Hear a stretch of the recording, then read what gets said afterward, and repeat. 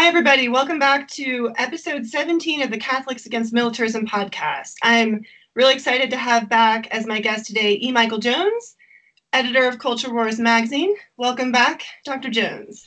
Thank you, Ellen. Good to be back. Great to have you. So today we're going to be talking a little bit about the movie that came out. It played across the country last night called The Divine Plan. And it was about Pope St. John Paul II and Ronald Reagan during the Cold War. And it reminded me of a quote that you said in the last time I had you on as a guest for the podcast. And what you said was, after World War II, we had the anti-communist crusade. And basically the CIA went out of its way to recruit Catholic clerics because they knew the Catholic Church was against communism. And the culmination of this was Pope John Paul II working with Ronald Reagan to overturn the Soviet Union. This had a devastating effect on the Catholic Church because it made the Catholic Church too close to the American empire. So when I saw that this movie was coming out, I thought it would be awesome if you could go see it and I could go see it. And then we could talk about it because I knew that you'd have a lot to say about it and I knew I would want your take on it. So we both saw it last night and I'm eager to talk about it with you today. So I'll just jump right in. What did you think about it? Thank you for bringing it to my attention. So I watched the movie and I'm walking out feeling dissatisfied. Wonder, why am I so unhappy with such an uplifting movie? And then I thought, well, they should have put it out in 1989.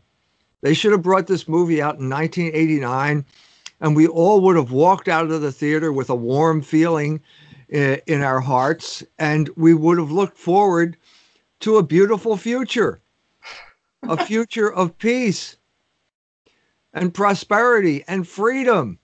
The word that kept being used there, freedom, and all of these nice things. And we're walking out of the theater, my wife and I were thinking, why do we feel so unhappy? Well, because that movie, that alliance that was celebrated in that movie did not lead to any of those things. And then the question is, well, why did that not happen? Was there any indication here whatsoever that it was going to turn out badly? I mean, history was going to turn out badly. And the only indication in the movie was the sinister figure, Vladimir Putin, who was basically, we didn't say it quite that way, but basically it was all wrecked by Vladimir Putin. Well, I thought, wait a minute. Where have I heard this story before? And so I went back and I thought, well, what was the main achievement of the movie? I mean, basically, what was the main, Gorbachev and Reagan come together, and what was their main achievement? Well, they limited ballistic missiles, the Strategic Arms Limitation Treaty. They signed it. It was proof that logos and reason and dialogue could triumph over fear and the Cold War and all that other type of stuff. Well, wait a minute. Did Vladimir Putin violate that treaty? Did he reject that treaty? Well, no, it wasn't. Who did it? Well, it was George Bush. George W. Bush, the son of George H.W. Bush. And so it turns out that the villain here is on camera, but he's not identified as the villain. The villain here is George H.W. Bush. It's the Bush family. And what happened to this whole détente after it happened, George H.W. Bush promised Gorbachev that the United States would not move NATO 1 inch eastward. Well, he lied. And not only did he lie, this was the opening shot in a war that almost destroyed Russia. Russia went into a tailspin after they signed these agreements with the United States. The United States ruthlessly exploited Russian goodwill. The United States sent a delegation of Jews over to Russia, and they looted the country. Wait, when was this? When was this? The mid-90s. Who am I talking about? Jeffrey Sachs was the head of the Harvard Development Corporation. Larry Summers was president of Harvard University at this point. Jeffrey Sachs brought a group of people over there. They signed covenants with the State Department saying that they would not personally profit from any of these agreements, and they violated every single covenant they made. They created the Russian oligarchs. They looted the resources of the former Soviet Union. That money all got shipped off to Wall Street, made the big stock market boom at that time. And Larry Summers ended up paying the largest fine that Harvard University ever paid in its history. Millions and millions of dollars because of their violation of the covenant they made with the State Department. That's the reality of this situation. That's a sad story. That's a really sad story. And I think the beginning of this problem, the beginning of the problem here is that they're not honest. They're not honest about what was happening here. Let's go to 1979. 1979 is a crucial year in this chronology. Okay, so 1979 is when Pope John Paul II shows up in Warsaw, and he says Mass in front of 1 million people in Warsaw. And he's been Pope since 1978, right? He's been Pope for 1 year, so this is his first time back in Poland. Okay, so this is huge. This is an officially communist, materialist, atheist country now, which has a huge Catholic population. And apparently you just can't suppress this. You can't suppress this religion. All of this religion comes out in some huge outburst of piety at that in June of 1979. Okay. Now, Ronald Reagan is watching television. This is part of the movie. And Ronald Reagan is inspired by this and says, we got to contact with this guy. We're going to work together. Okay. And then the movie begins from there. And then you end up with, well, why did it all go bad? Why are we now closer to nuclear war with Russia than we have been since the Cuban Missile Crisis? Mm-hmm. Why did that happen? Was it Vladimir Putin? No. Well, what are we leaving out here? Well, part of the story we're leaving out is what else happened in 1979. The Ayatollah Khomeini came to power in February of 1979. Mm-hmm. In November of 1979, students took the American embassy employees hostage at the embassy. Mm-hmm. Now, what happened at that point? Most people don't know what happened at that point. I read the story. I've written about this story. The leader of the student occupying forces wrote a memoir. She had been grown up in Philadelphia. She spoke fluent English, and she was the spokesman for the students. And she said, we were planning to do it for 3 days. It lasted 444 days. Why was that? She said, we kept getting messages from the supreme leader to keep the hostage crisis going. Why was the supreme leader giving these messages out? Because George H.W. Bush had bribed the Ayatollah Khomeini to prolong the hostage crisis. Wow. Okay. For what purpose? To drive Jimmy Carter from office, to embarrass Jimmy Carter so that Ronald Reagan would be elected in 1980. Okay. This story came out. She adverted to it in her memoir. She said, I heard rumors of this. George H.W. Bush was the head of the CIA at the time? No, he was head of the CIA during the 1970s. Okay. When this was all going on, what was his position? He was soon to be the vice president of the United States of America under Ronald Reagan. So he was on the Reagan ticket or heading toward the Reagan ticket. Okay. So he basically used this to get Reagan into office. Mm-hmm. Okay, that's part of the story. That was missing. Why is that missing? Well, the point here is if you bring up what happened in Iran, then you bring up the whole history of the CIA and their involvement in overthrowing Mossadegh in 1953. And suddenly it's not, wait a minute, I thought the United States was a champion of freedom. Well, no, once you bring this part into the story, you have a whole backstory about how the CIA is using psychological warfare basically to overthrow democratically elected leaders like Mossadegh and establish put in puppets like the Shah so that they can basically surround the Soviet Union and prosecute the Cold War. So once you add this to it, it's suddenly, now it becomes a little bit clearer why things turned out badly. If you want the best explanation or the main villain here, it's George H.W. Bush. It was this, the tagline of the movie is "Faith is freedom." Like totally conflating religious faith with like this idea of, freedom. And it was very good versus evil, right? And on the evil side, you have the Soviet Union and you have communism. And on the other side, you have John Paul II, Ronald Reagan, and the CIA. And Bill Casey, who they brag about as being this Catholic who is on the verge of retiring. And then he comes out of retirement to come back for his final like Eagle Scout project to defeat the Soviet Union. And these are, and they portray absolutely nothing of the dark side of the CIA and how the three of these work together. And I was actually pretty surprised that the CIA was in constant contact with John Paul II.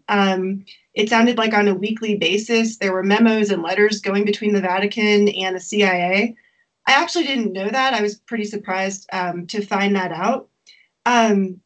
But yeah, the whole thing was just very much, it reminded me of that anti-war song, God is on Our Side. It was just so obvious that, and the whole thing, even the title, The Divine Plan, was like, John Paul survived the shooting and Reagan survived his shooting. And this was a miracle by God to bring these two together just to defeat the Soviet Union. Right. I thought it was just like pure propaganda. And then the way that they worked in Putin, they kind of dropped him into the middle of the movie and said, he was probably in the KGB, and they tried to tie the shooting of JP2 to Russia. And then at the end of the movie, they bring it back around and they remind us that that was only round one of the Cold War. And now people of faith have to prepare for round two. So it was just pure propaganda against Putin and against Russia, in my opinion. So what's the problem with Russia now? They're not communists anymore. They are a Christian country. What's the problem here? I don't get it. This is the whole point of now Donald Trump. Why is Donald Trump in trouble? Because he wouldn't go to war with Russia. He wanted to make peace with Russia, and the deep state, the military-industrial complex don't like that idea, and so therefore we have this problem. But the whole point of this movie is to make American Catholics feel good about being Americans, because you had this perfect alignment between the secular power of America and the spiritual power of the Catholic Church. And so there's no conflict between being a Catholic and an American. Look at Bill Casey. You can be the head of the CIA and be a good Catholic at the same time. That's the illusion that this movie tries to generate. And so it's like an exercise in nostalgia for baby boomers like me who lived through the thing.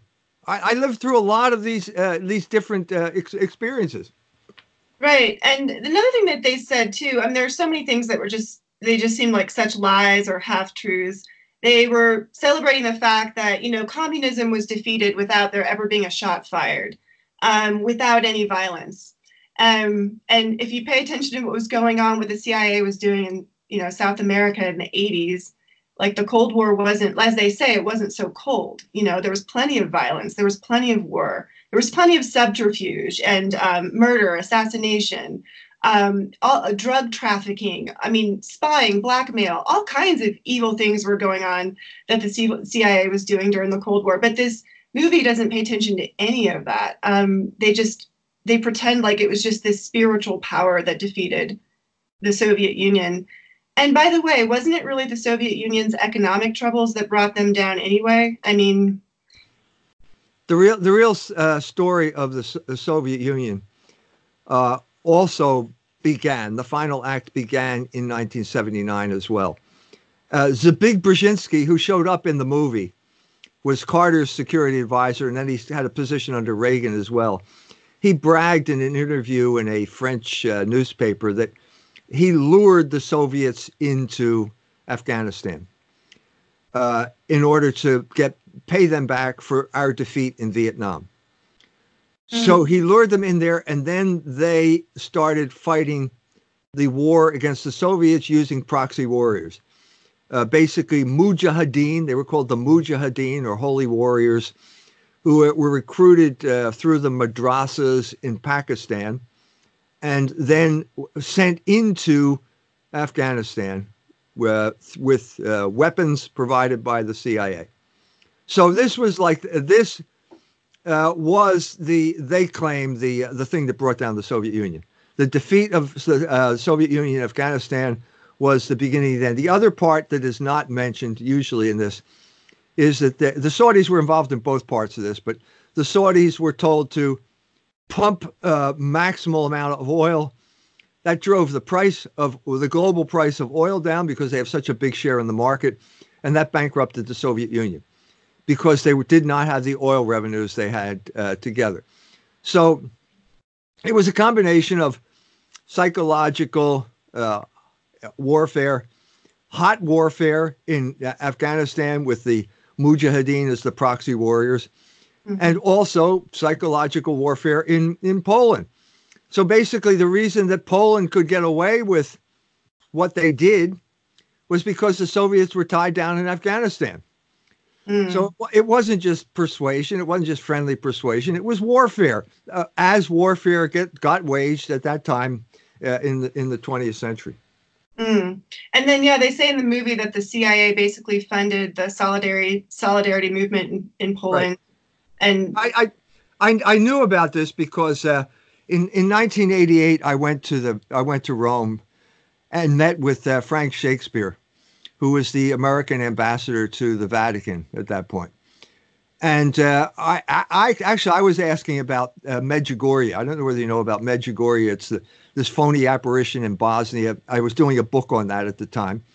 So I said, did the CIA, was the CIA behind Medjugorje? And he said to me, I can't answer that question, but this is the kind of thing we would support. And so it was clear to me that Medjugorje was to Yugoslavia what Solidarity was to Poland.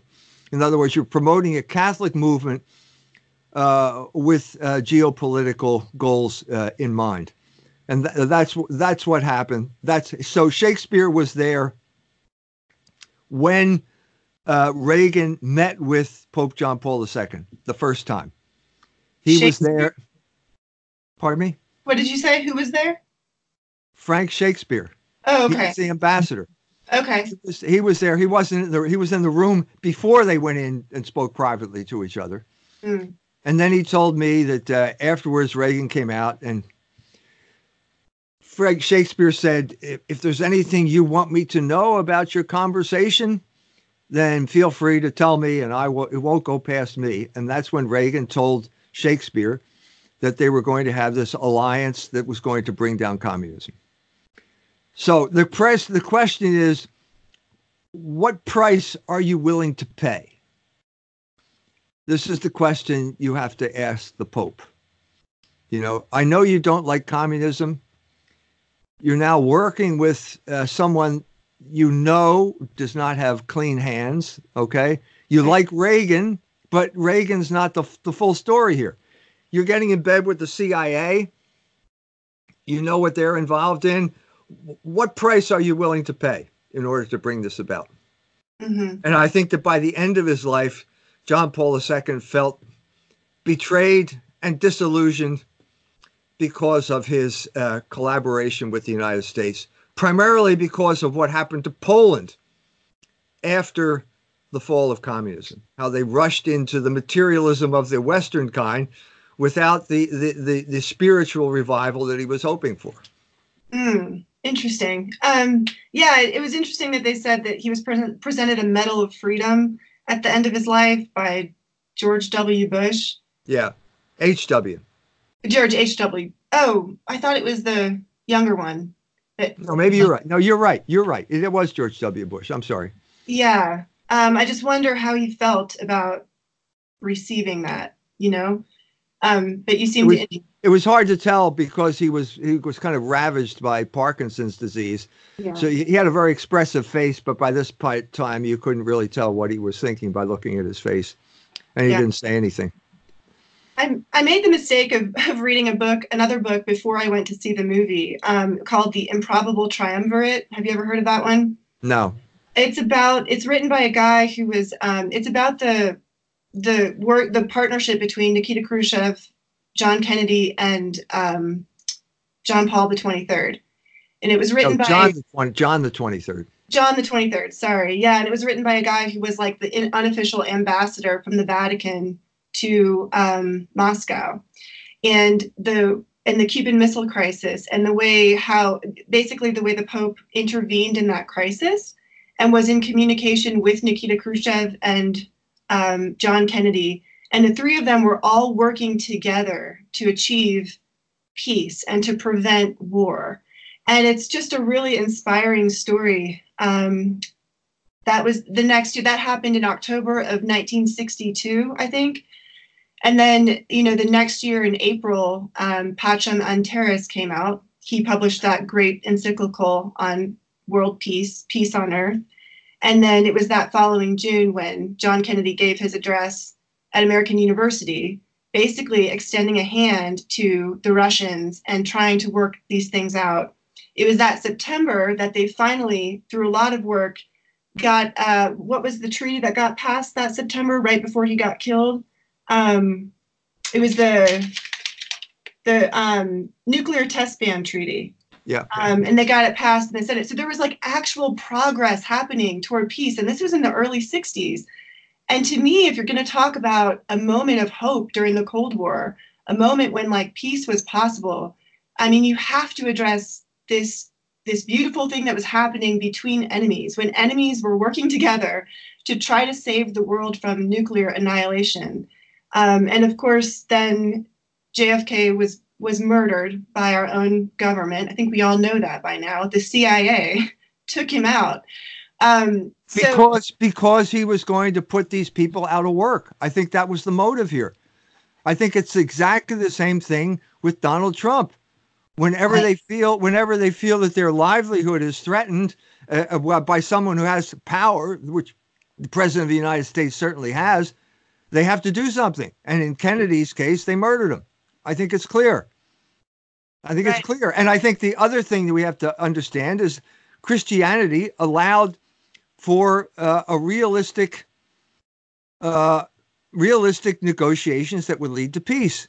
Christianity has that possibility. It has a kind of realism, and it has a transcendent view of life that allows that. It allows people who are seemingly opposites to come together on some type of mutually shared ground, or logos is what I would call it. But it was killed. I mean, let's be honest here. He was murdered by the people who were afraid that they'd lose their jobs if America declared an end to the Cold War. Right. Yeah. And so it's like, it's kind of disgusting to me. I left the theater feeling the same way you did. I mean, I just was so angry because I'm like, why are we lionizing, Reagan and the CIA? Reagan to me seems like he was just an actor who was under the control of other people who were telling him what to do. He was playing a part. And then you have a real Catholic, John Kennedy. He was a sinner. He wasn't a great person. He did a lot of things wrong, but he was a cold warrior that turned to peace and really tried to do something. He reached out to his enemy. He wasn't trying to defeat the enemy. He was trying to make peace with the enemy. And John the 23rd was working with them. So why are we celebrating this moment, 25 years later? I mean, we could have prevented that whole thing that was going on in the 80s anyway, if we would have let John Kennedy live and carry out his plans. To reduce, nuclear weapons and to get on friendly terms with Russia or the Soviet Union as much as possible. It's such a shame that whole era of history is just completely ignored by Catholics, or they don't know about it. But we're going to celebrate what happened in the 80s, and the CIA is going to be the big hero of this story. Yeah. It makes me mad. I felt the same way. I felt really dissatisfied and unhappy after I watched the movie because it doesn't allow you to understand the present at all. If the No. president is completely mystified, and the only, as I said before, the only attempt they make is to blame everything on Putin, which is preposterous. And Putin saved Russia from the looters. Russia was on its last legs. The population went down in Russia during this period of time. That's a catastrophe whenever a population goes down. It's a serious catastrophe. And so what you see here are all these missed opportunities. I mean, so I remember when the Berlin Wall came down, and suddenly people are talking about a peace dividend. And then there are people talking about, well, maybe we don't need NATO anymore. Well, we don't need NATO anymore. So why did you suddenly now extend NATO all the way from Berlin up to the Ukraine?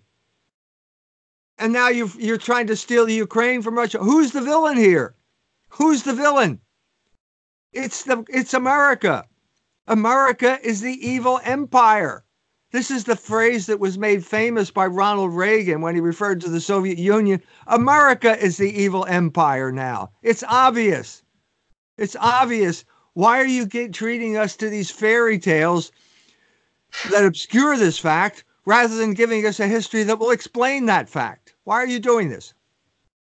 Yeah, I love the quote in the movie when it said that Reagan figured out that the Soviet Union was a kingdom of lies and secrecy, and the KGB was corrupt. And it reminds me of when you talk about Putin and Trump trying to extend trying to be something of friends with Russia, work with them instead of against them. And everyone always says, oh, but Putin was a KGB officer. And it's like, well, what do you think George H.W. Bush was? I mean, he was the head of the CIA. So are we saying there's like a massive difference between the KGB and the CIA? I mean, what's the difference? Do you think there's a difference? Of course there's a difference. What's the difference? The difference is that one is supposed to be good and the other is supposed to be bad. But that's only the fiction created by this movie. Right. Okay, that's the problem here. I think the problem begins because you're eliminating certain things from 1979. You're not giving us a full history because I think it was an annus mirabilis, to use the Latin term. It was a remarkable year. But they're leaving out half the story because what I'm saying happened in 1979 is you had a twin insurrection against materialism. So you had the Poles. Yeah, that's right. The Poles were rising up against Marxist Soviet materialism. That's absolutely true. But the Iranians were rising up against American materialism under the Shah. And if you leave that out of the equation, you don't understand the spiritual significance of 1979. Because I think 1979, God was working in human history. And I think most people misunderstood what was going on. Michel Foucault, the homosexual philosopher from France, the revolutionary, went to Tehran thinking it was going to be a replay of the French Revolution. I mean, he was a sadomasochist, so I think he liked a lot of the violence that was going on. But it turns out it was the opposite of what he thought it was, because it was a resurrection of spiritual values after a materialistic regime. And that's, history didn't stop there. There's lots of problems that we could talk about in so far as the Ayatollah Khomeini resurrected Islamic fundamentalism. He resurrected, for Iran. He had Syed Qutb was the founder, one of the founders of the Muslim Brotherhood in Egypt. He died in jail in Egypt after an insurrection against, I believe it was Nasser. Or it could have been Anwar Sadat. I forget which one. But the Ayatollah Khomeini had this book translated into Farsi and used it to weaponize the population, even though Persia is completely different than Saudi Arabia. They're completely different cultures, and the Saudis, the Arabs conquered Persia and they imposed Islam on them by force. And it's never worked. It's never fit. That's what Shia Islam is. It's basically a protest against the Arabic conquest. So this is all part of the mix of human history that keeps going on at this point, and none of it can be explained by this mythology that we're given. Right. If we were so wonderful, why is the world such a mess? Because we're in charge of the world, aren't we? Right. Aren't Right. we? So aren't we responsible for the mess? If the American empire is basically rules the world and the world's in a mess, America's responsible for it. How is that possible?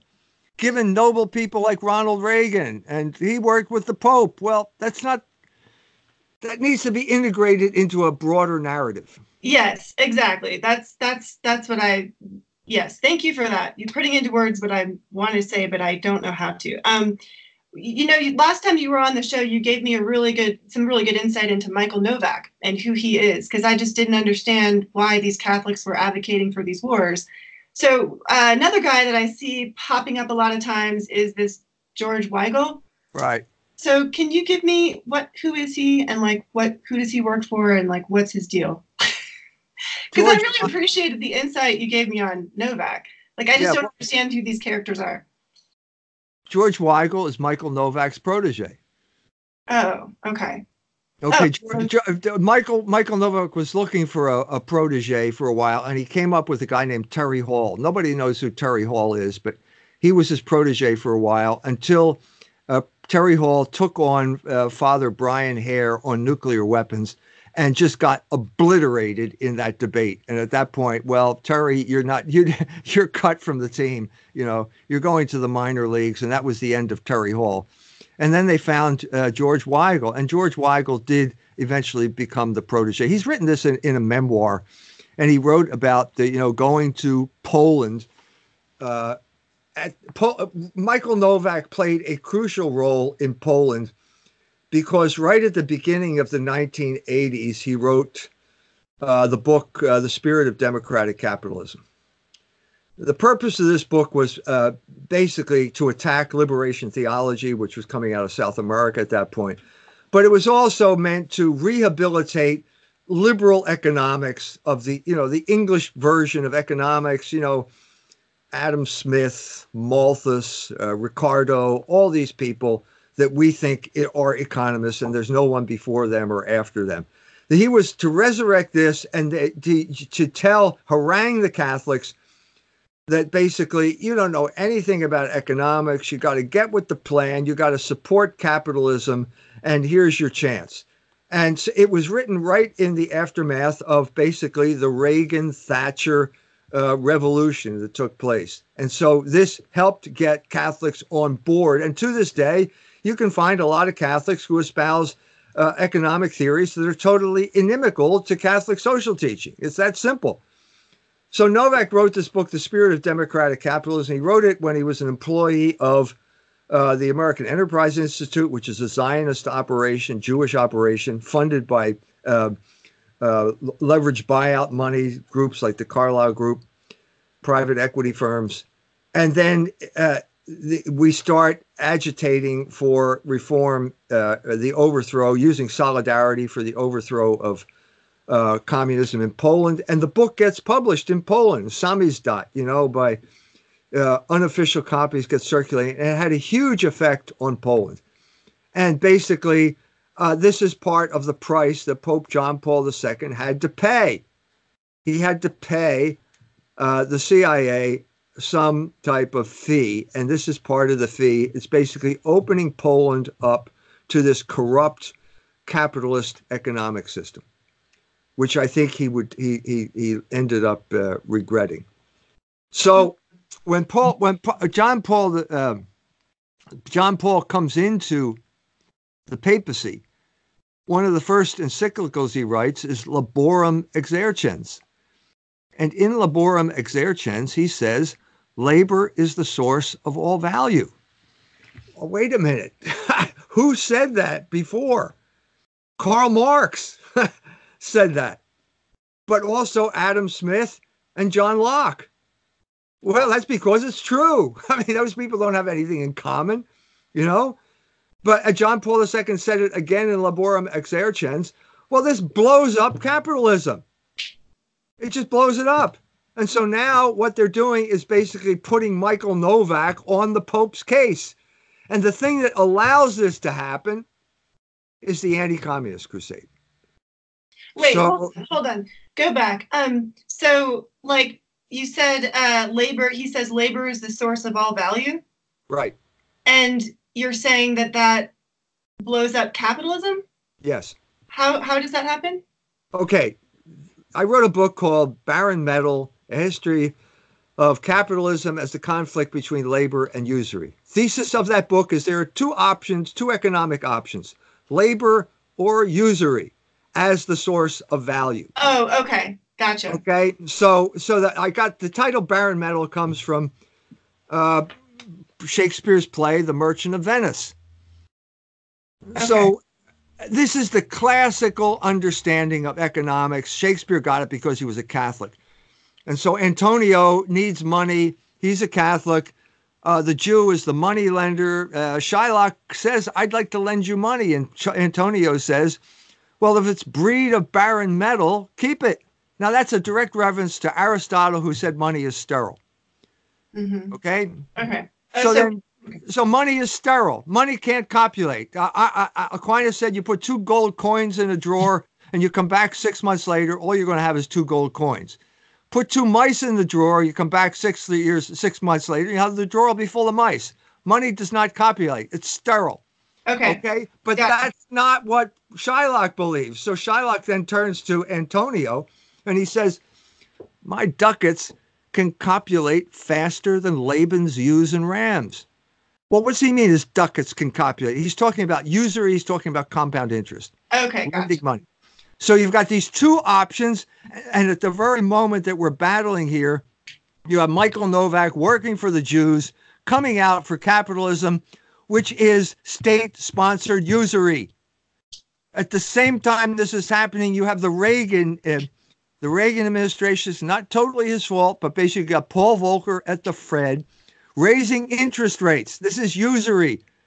You can buy a T-bill in 1979, 80, 81. You get 20% return with no risk whatsoever. This is killing the economy. It is driving one company after another to the wall. It's the greatest recession we've had since the Great Depression. And you've got John Paul II collaborating on this because he wants the end to communism. So what's the price you're going to pay? The price you're going to pay is you have to listen to Michael Novak bloviate about capitalism at these candlelit dinners in the Vatican. And then the culmination of this is Centesimus Annus, the encyclical which comes out the 100th anniversary of Rerum Novarum, which is the beginning of Catholic social teaching. And this is Michael Novak's great triumph because he says now the Catholic Church has finally endorsed capitalism. Well, no, Michael, it hasn't. If you read the document, it says basically, if by capitalism you mean something that accepts the moral limits of the market, then capitalism is okay. If by capitalism you mean something where the moral limits are transgressed, no, it's not okay. Well, that's a conditional statement, and you've already proven that you don't respect the moral law with your capitalism because capitalism is state-sponsored usury. That's what Pesch said. So are you saying that John Paul II sold out on that? Or are you saying that he didn't, but other people just interpreted his words a certain way for their own purposes? He paid a price. Paid a price. He was willing to pay a price. And what do I mean by pay a price? He was willing to remain silent on certain issues about which he probably should not have remained silent.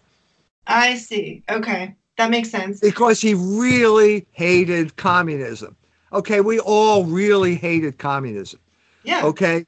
If someone comes to you and say, look, you really hate communism, I tell you what, if you shoot your wife in the head, I'll abolish communism. Are you allowed to do that? No, you can't do that. Okay? It reminds me a lot of this quote that's always stuck with me from C.S. Lewis's Mere Christianity. And he said that the devil always sends errors into the world in pairs Right. of opposites. And that this idea that he's always trying to get you to run from one evil by going into the other one. That's Right. the other, and you have to, he says you have to walk straight between them. But that Right. reminds me of what you're saying about communism and capitalism. It's like we all turned against communism, but then we got sucked into the other evil of Right. of capitalism. Is that kind of like what you're saying? Yeah. Yeah. What is Catholic social teaching? What's the image I can give you of Catholic social teaching?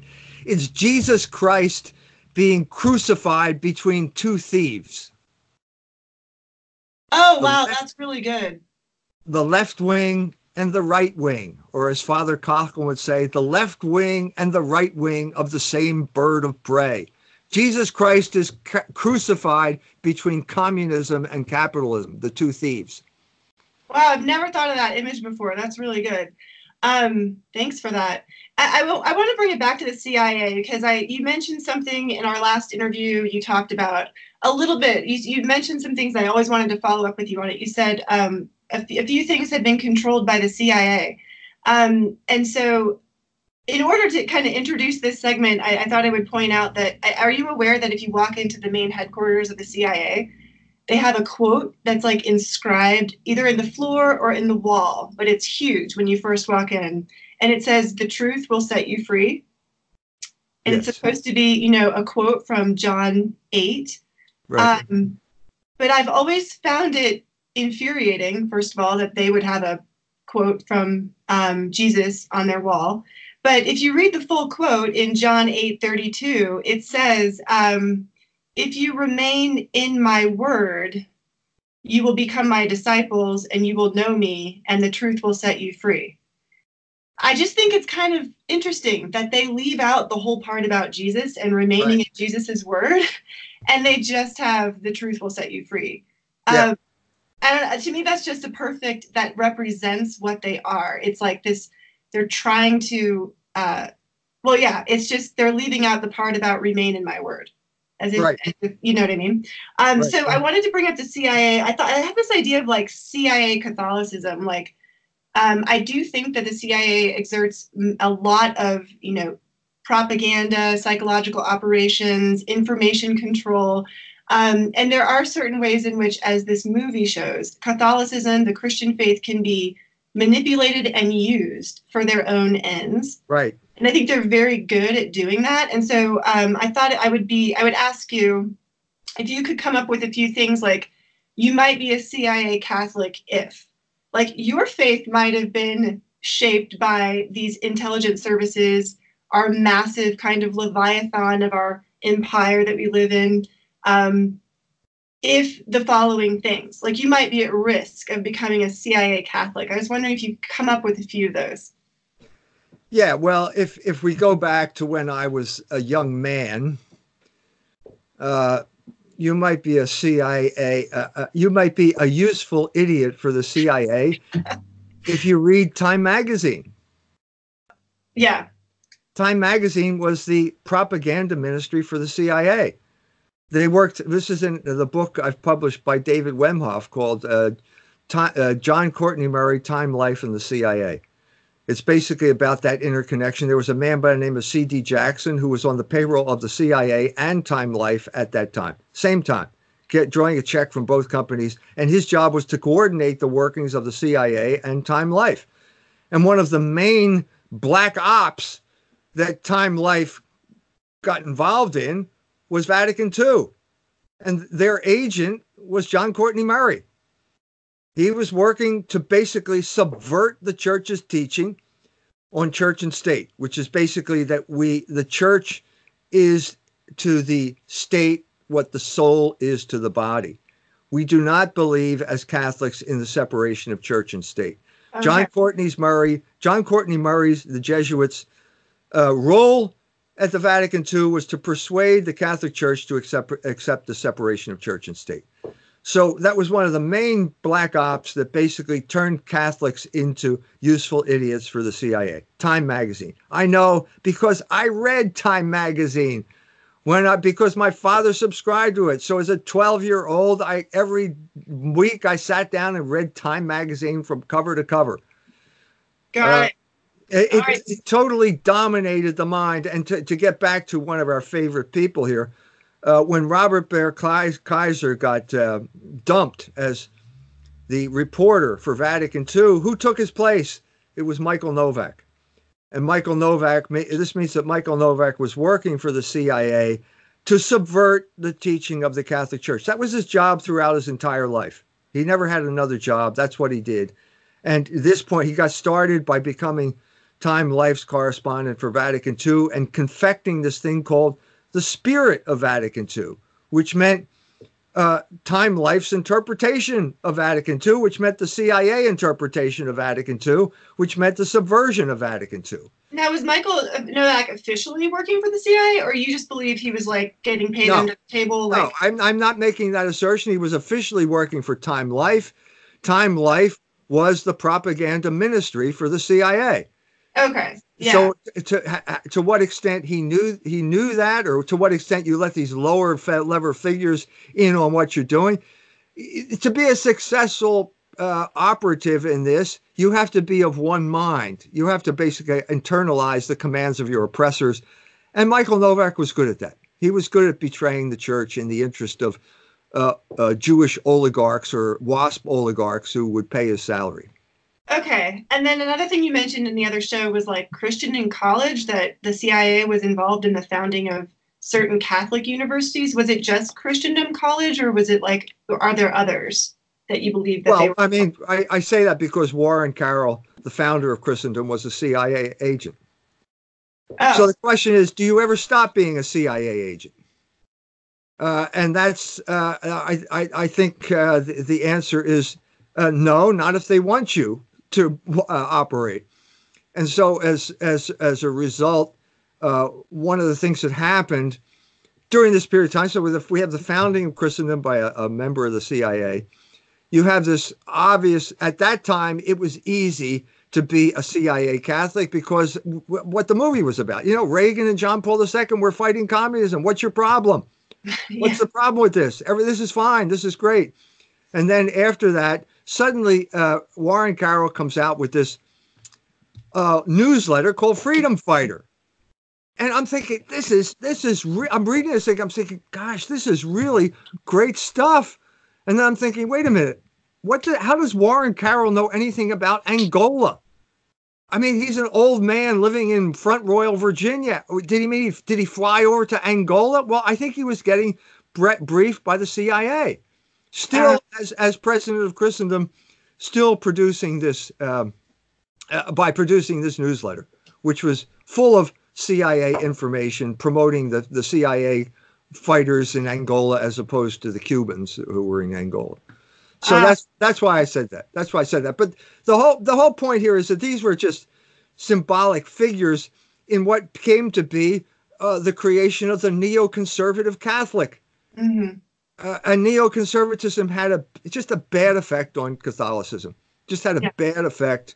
It was a too close identification with an American empire that was always involved in bad shit. Mm-hmm. So you talked about the truth will set you free.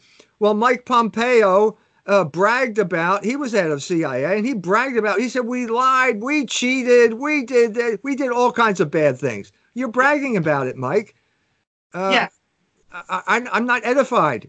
I'm not impressed by the fact that you're bragging about this kind of stuff, because we all know America's the evil empire now. America's the evil empire. Mm-hmm. Right. Yeah.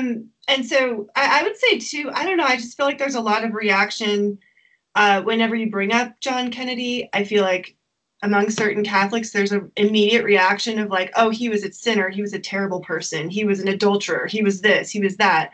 Do you think there was like a information war, like sort of against him to make everyone, I feel like people react that way when you bring up MLK and JFK.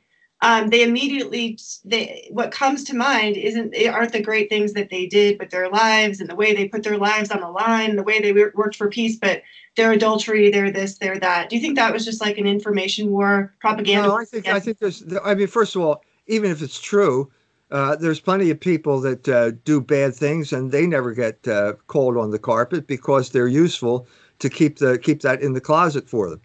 So, yeah, I think it's probably true. I think that Kennedy's tragedy was that he thought he could be a courageous leader without having leading an ascetic life. If you want to serve the Lord, prepare yourself for trials. And the best way to prepare yourself for trial is not sleeping with some woman other than your wife. Mhm. But but I'm saying, I mean, I agree with what you said. I think that he was trying to work for peace. He was using Pope John the 23rd as an intermediary, and he was murdered by people who did not want peace. I think that's clear, no matter what the official statement is.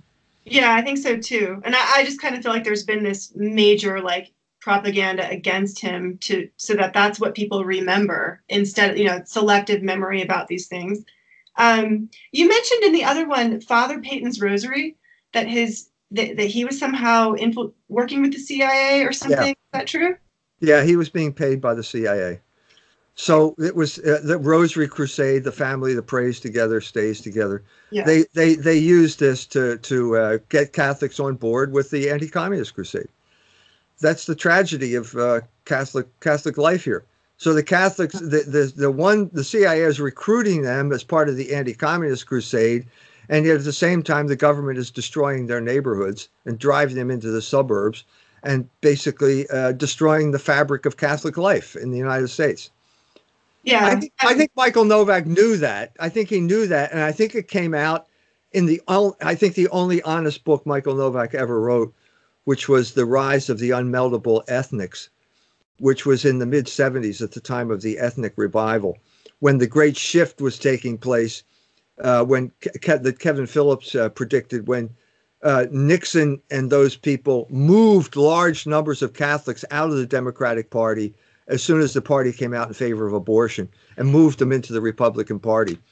And that group of people elected Richard Nixon, and then they elected Ronald Reagan, and then they found a champion in Pat Buchanan, who did not get elected. And I think the same group of people, we're talking about their children now, but I mean that group of people also went for Donald Trump. That's a segment that people are trying to name, So Nixon came up with the silent majority. Yeah. And then Jerry Falwell came up with the moral majority. And then Hillary Clinton called them a basket of deplorables. Right. So, I mean, it's basically people who are trying to identify what I think is essentially a Catholic group. They're right to life, they're laborers, I mean, union members, stuff like that. Yeah. And they swing the election, and they are the enemy now. They are the enemy now, largely. They've always been the enemy. And so you're trying to recruit these people and exploit them and betray them at the same time. That's great. That's CIA stuff. That's CIA stuff. CIA stuff. What do you think about like Opus Dei? Are they involved with the CIA? Are they controlled by, founded by? I feel like there's some kind of overlap there.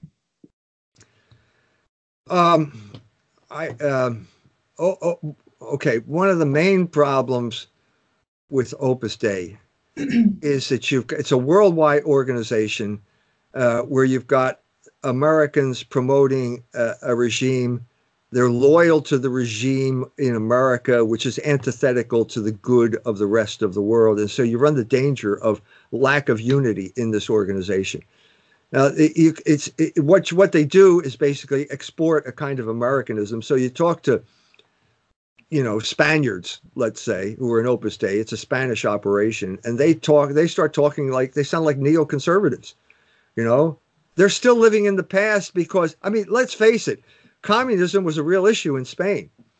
Okay, Monsignor Escrivá grew up in the middle of the Spanish Civil War. It was a reality for him. They understand the problem with communism and they don't like it.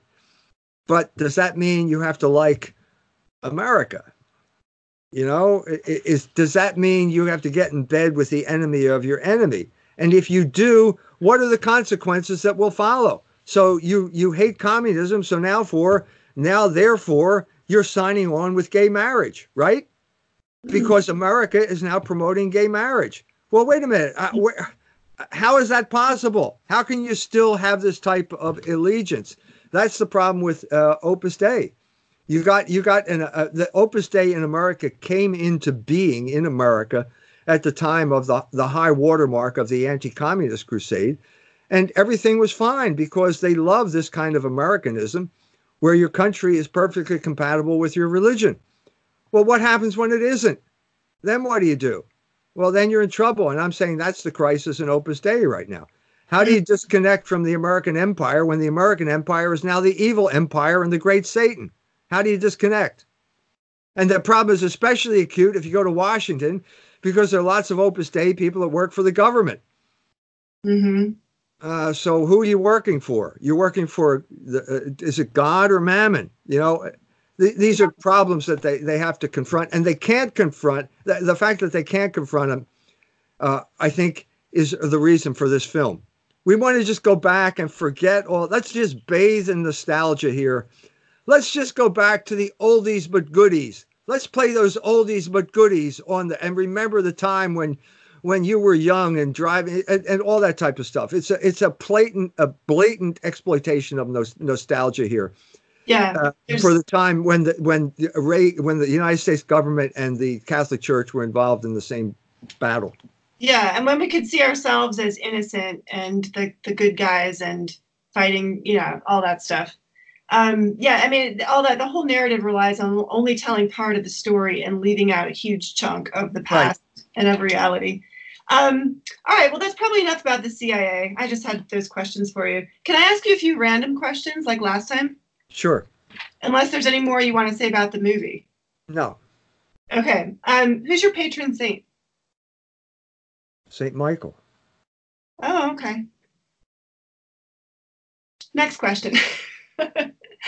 9/11, inside job or no? Are you trying to get me in trouble here? Are you trying to get me? I just want to know what you think. I just want to know what you think. I mean, come on, you have to have an opinion on that. Like, yeah, I've never heard you talk about it. It was an inside job, yes. All right, next question. Are you in the CIA?